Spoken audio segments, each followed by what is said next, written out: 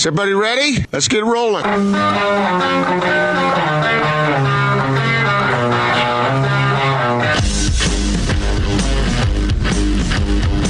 This is The Big Show on 97.5, 1280 The Zone and The Zone Sports Network.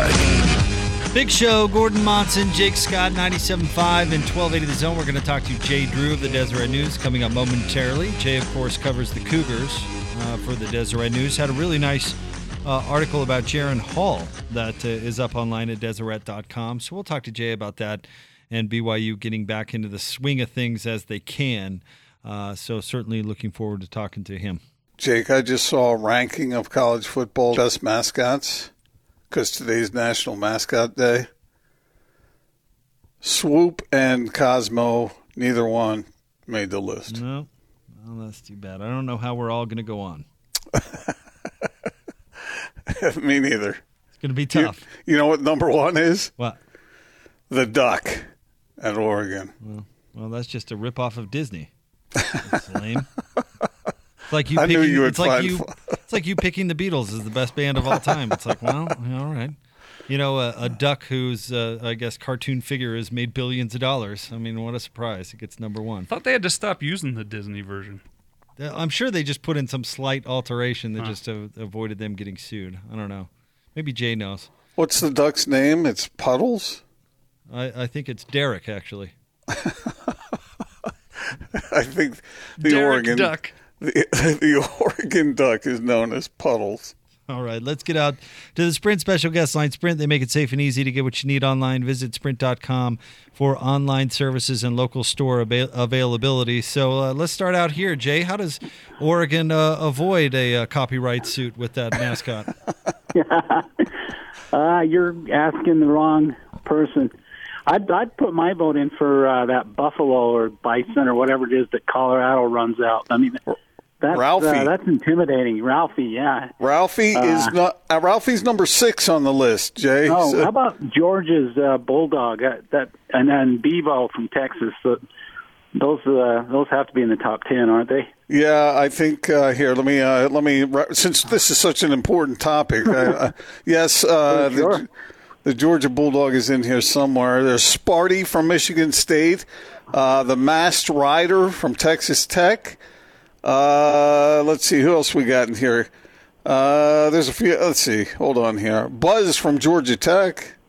Isn't that the mascot? Bumblebee. Yeah, that's the mascot the Buzz had to change their name from, right? I think so. Yeah. Yeah. So. And then there's Big Red from Western Kentucky, Smokey from Tennessee, Mike the Tiger at LSU. So anyway, Cosmo, Swoop, you didn't make it. Well, Cosmo dunking from the three-point line, though, was pretty rad. And also those dance routines that have been done on the field with the Cougarettes, those are pretty impressive, aren't they, Jay? Yeah, for sure. I think I read somewhere that the person who was Cosmo the last 2 years is graduating, so they'll get a new Cosmo, but big shoes to fill. The Cosmo the last couple of years was really, really good. Well, Jay, I think you probably know everything there is to know about college sports, but I bet you did not know that today is National Mascot Day. I did not know that, unfortunately. So thanks for letting me know. Why would anybody possibly care about this? Well put, me. Well put. Jay, we have a lot to get to with you, but I want to start with your article about Jaron Hall. Very well done. Tell us a little bit about it, maybe what you learned from writing it. Yeah, I just, obviously with what's going on around the country and how topical racial injustice and race relations are, I reached out and talked to Jaron a little bit about it, and just obviously with his unique place in BYU sports history as the first African-American to start at quarterback for BYU.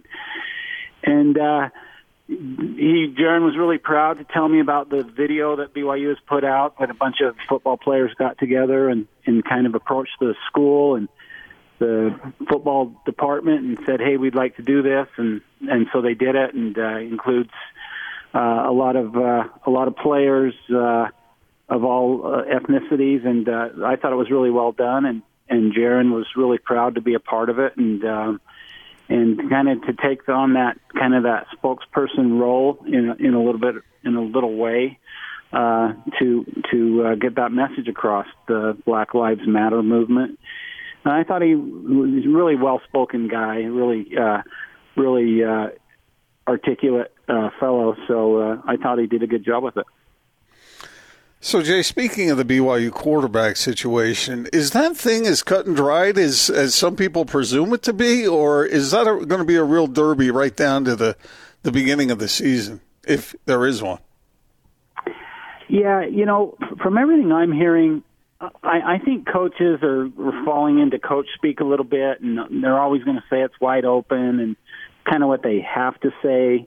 But from everything I've heard, from what happened in spring, the shortened spring practices, it's still weighing heavily toward Zach Wilson. I think they're trying to get Jaron Hall some way, somehow on the field more. He showed the kind of the unique talents that he has when they played Utah State, and a little bit when they played South Florida, although they lost that game. So, and Jaron got hurt, and he was replaced by Baylor Romney for that last series. But I think Zach Wilson is basically redoubled his efforts in the offseason. In fact, I've been working on a story that'll be out in the next day or two, where I talked to John Beck, who's worked a lot with Zach in the off season. And Zach is bigger and faster and stronger, according to John Beck, and is really taking this thing seriously, really trying to improve. Zach Wilson wants to play in the pros. I mean, he's absolutely no bones about it. His family's invested a lot of money to send him to camps to a camp, 3D QB camp in California, where a lot of pros go to train. So, and John Beck is a pretty good judge of quarterbacks, and he tells me that people are going to be pleasantly surprised what they see from Zach this coming season. The problem with that is that it's the judgment of a quarterback that's so important, right? And with what Zach was vexed by last year was sometimes judgment, but maybe it was also him thinking that his arm or his conditioning was what it once was, and it wasn't that last season because of the recovery from the injury. Yeah, for sure. And if you read what some of the greats say about quarterbacking, that decision making is huge. It's one of the most important traits for a quarterback to have and there were times last year when Zach some of his decisions weren't great. I just off the top of my head the run against Hawaii, where he tried to jump over two guys and into the end zone. He ended up losing the ball, and it was kind of controversial. It was right at the goal line. Anyway, pretty much cost the Cougars some points and field position and all that. So, and then, he threw an interception there at the end of the game, which some offensive coaches have told me wasn't really his fault, that maybe there was a pattern or a route that wasn't ran precisely like it should have been. But I think there's so many intangibles, and I think the reason why there's maybe a quarterback derby going on again is that Jaron Hall and even Baylor Romney, when they were in there last year, they won some big games. Jaron Hall beat Utah State. At least he played in the first half, and then Baylor took over. And then, of course, Baylor Romney beat Boise State. So I think that adds fuel to the fire of those who want to see a quarterback derby, because those other two guys aren't chopped liver. When they've had their chance, they've shined as well. But then you kind of ask, how do you go away from a guy who's started 16 games for you? I mean, that's a lot of experience to put on the bench. So it's a tough call. But to answer your question, Gordon, I think Zach has still got to be considered the front runner, to be honest with you. Jay Drew of the Deseret News with us on 97.5 and 1280 The Zone. Jay, how confident are they down there that they're going to be able to play their full schedule as is? Yeah, that's another good question. It sounds like, I know they just sent out a survey to season ticket holders that just went out Monday, just kind of asking them if they'd be willing maybe to attend every other game, or if they'd be willing to space out and maybe sit in clumps of family members or whatever. So that tells me that they're probably going to think the season is going to take place, that there will be games, but there will be major modifications for the fans, and probably limitations. Obviously, you can't put 60,000 people in there for that Michigan State game in mid-September.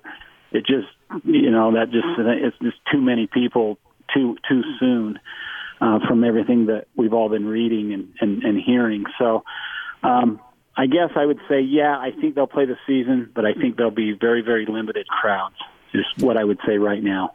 I wonder how many people really are willing to go to a game. We know how passionate college football fans are, but I wonder if people who would otherwise happily pay that money and show up will be hesitant to go because they worry about these kinds of things.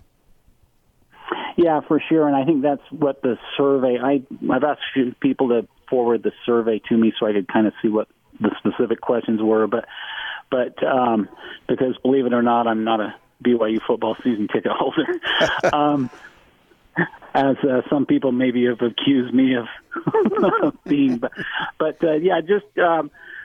I think, I don't know. It's judging by what I've seen on social media, I think there are people that will stay away, but I also think there are people that think it's time to kind of get back to normal. And of course, I don't want to get political, but obviously there's people that wear masks and there's people who don't. So it's just kind of, I don't know, to be honest with you, but it'll be very, very interesting. I think it runs across the gamut of all different people who will stay away, where other people who will attend and not take any precautions. I think it just runs the spectrum.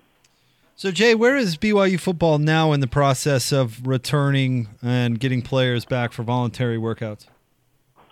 Yeah, they started sooner. They came back sooner than almost anybody else. They were June 1st, so they're literally in their third week of having players back. I've talked to a few players, Zach Wilson, Isaiah Kafusi, and they've said that they've taken a lot of precautions. They get their temperature taken when they go in. They keep them to groups of like 10 or fewer as far as in the weight room at one particular time. But yeah, BYU's been actually back. I think University of Utah went back Monday, or their players did, and BYU's already been back a couple weeks. And then I think the NCAA today announced that they're going to go to that 6-week plan where they go back on July 13th, assuming the season starts on September 3rd, at least for BYU and Utah. So, yeah, BYU's pretty much been at it for a couple of weeks now. Jay, last year the Cougars were young. Coaches talked about that a lot. Do you think that because of a lot of those players who got experience, this kind of weird circumstance heading into this next season, they will not suffer as much as some teams will? I think so. I think obviously they're set at quarterback, they're set at offensive line. They got a lot of experience. They got obviously Matt Bushman coming back is huge. Their third year of Jeff Grimes' offense. So I think other than receiver, where they're replacing 3 seniors, I think their offense is going to have a lot of experience. They got Devontae Henry Cole coming from Utah. Didn't play a lot for the Utes, but BYU coaches are thrilled to have him. I think he's going to complement the running game real well with Lopini Katoa coming back and a few others. So I think on defense, they got a lot of Kairos Tonga coming back is big, and they're way more set at linebacker. Obviously, last year they were really, really young there, and so they should be better there. And then they're replacing Austin Lee and Diane Gawulaku as their safeties, so that'll be a big question mark. But they got Zane Anderson coming off an injury there, and Troy Warner also coming off an injury. So yeah, they're definitely more experienced this year. Definitely, they got juniors and seniors at almost every position instead of freshmen and sophomores. So I think there's, the potential is there and the experience is there. And then it's the same old thing with BYU is the schedule is killer the first half of the season. And if they can, it always tests their depth, and their depth is always suspect. And so it's kind of it's almost like a broken record, but on paper, it looks like they got the horses that they need if they can stay away from injuries to have a decent season. Give us your take on the Caleb Lohner situation, Jay. Is it foregone that he's going to end up at BYU? Yeah, I think so. Everything I hear, he's been down there playing pickup ball and playing at the Provo Rec Center and kind of acclimating himself to Provo and so if I think you'll see an announcement here shortly from everything I've heard. He's he kind of asked for his release from Utah with that in mind that he was going to transfer to BYU. So it's not official yet. It hasn't been announced or anything, but everything I've heard is that yes, he is going to try to go to BYU. So Jay, what happened there? Why did he change his mind? That's a good question. I haven't spoken to Caleb since last year around this time. I went down to Wasatch Academy and watched him practice, just kind of work out in the summer, and then I sat down with him for about a half hour. And at that time, he had kind of narrowed down to 5 schools, and at that time, Utah wasn't even one of them. I specifically remember the 5 schools. BYU obviously was there. His father went there, played there, and so I was shocked. I mean, when in last September when he committed to Utah, I've told people this in the 25 years I've covered prep sports and college recruiting, and that was probably the biggest surprise that I've had as far as a young man committing to a school that totally surprised me. So I don't know what happened, to be honest with you. I know he was very, very close with Tim Lacombe, BYU's assistant coach, and so when BYU didn't get him, I wasn't that surprised because Tim had moved on and resigning stepping down the day after Dave Rose did. So I wasn't surprised that that Caleb Lohner didn't pick BYU, but I was really, really surprised he picked Utah. And since then, I mean, just the word on the street, the word I've heard is that he watched what Mark Pope did at BYU. He liked that offense, that kind of freewheeling offense, and he had second thoughts about going to Utah, and so he asked for his release. Jay, you are the best. Thank you very much for jumping on with us. As always, keep up the good work. All right, guys. Thanks. Have a great Jay. night. You too, Thanks, Jay. You too. Mm-hmm. Jay Drew, Deseret News. And again, his article on Jaron Hall today was really, really good. Would recommend it to anybody. But there's kind of the latest on BYU, Gordon. We got the latest on Utah with Dirk yesterday and updated on the Cougs with Jay today. What do you make of what he said about the quarterback situation? It really is nice to be able to have a fully healthy Zach Wilson and then to have those other guys having had the experience that they've had. I mean, it seems like you don't want to wish injury on anybody, but it seems like it happens quite a bit. And to have that kind of insurance policy in place is nice for the Cougars. But if Zach Wilson has intentions of playing professional football, he's got to stay healthy. Got to. Yeah, stay healthy for sure, but also take the next step. And I feel bad because he didn't get a whole lot of opportunity to take the next step last year because the beginning part of that schedule was so brutal, and then the injuries, of course, and then the comeback wasn't probably what he wanted. But, I think we want to see him step into the role as that next, great is such a steep standard, but that next really solid BYU quarterback. Yeah, and we'll see. Well, I mean, we're all sort of waiting to see whether that development happens. Another thing that will be interesting is to watch that BYU offense. I think it is evolving into a more wide open kind of situation. And I'm not talking about doing what they did back in the day or taking a Mike Leach approach where they're just winging it all over the field all day long. But I think that thing is going to be opened up a little more. And that's the indication I've gotten. All right, coming up next, we're going to continue to talk some college football because Sportsbook USA has some odds out to win conferences. And here's my tease for you, Gordon. You're going to be grumpy. Oh, am I now? You are going to be grumpy. And why's that? Well, I mean, it's a tease. I know. I just wondered whether the Lobos were being ignored. And so, I throw the tease out there, and now we get the green light from Austin. That's good. New day, new equipment. Life is good. All right, more Big Show coming up next. 97.5 and 1280 The Zone.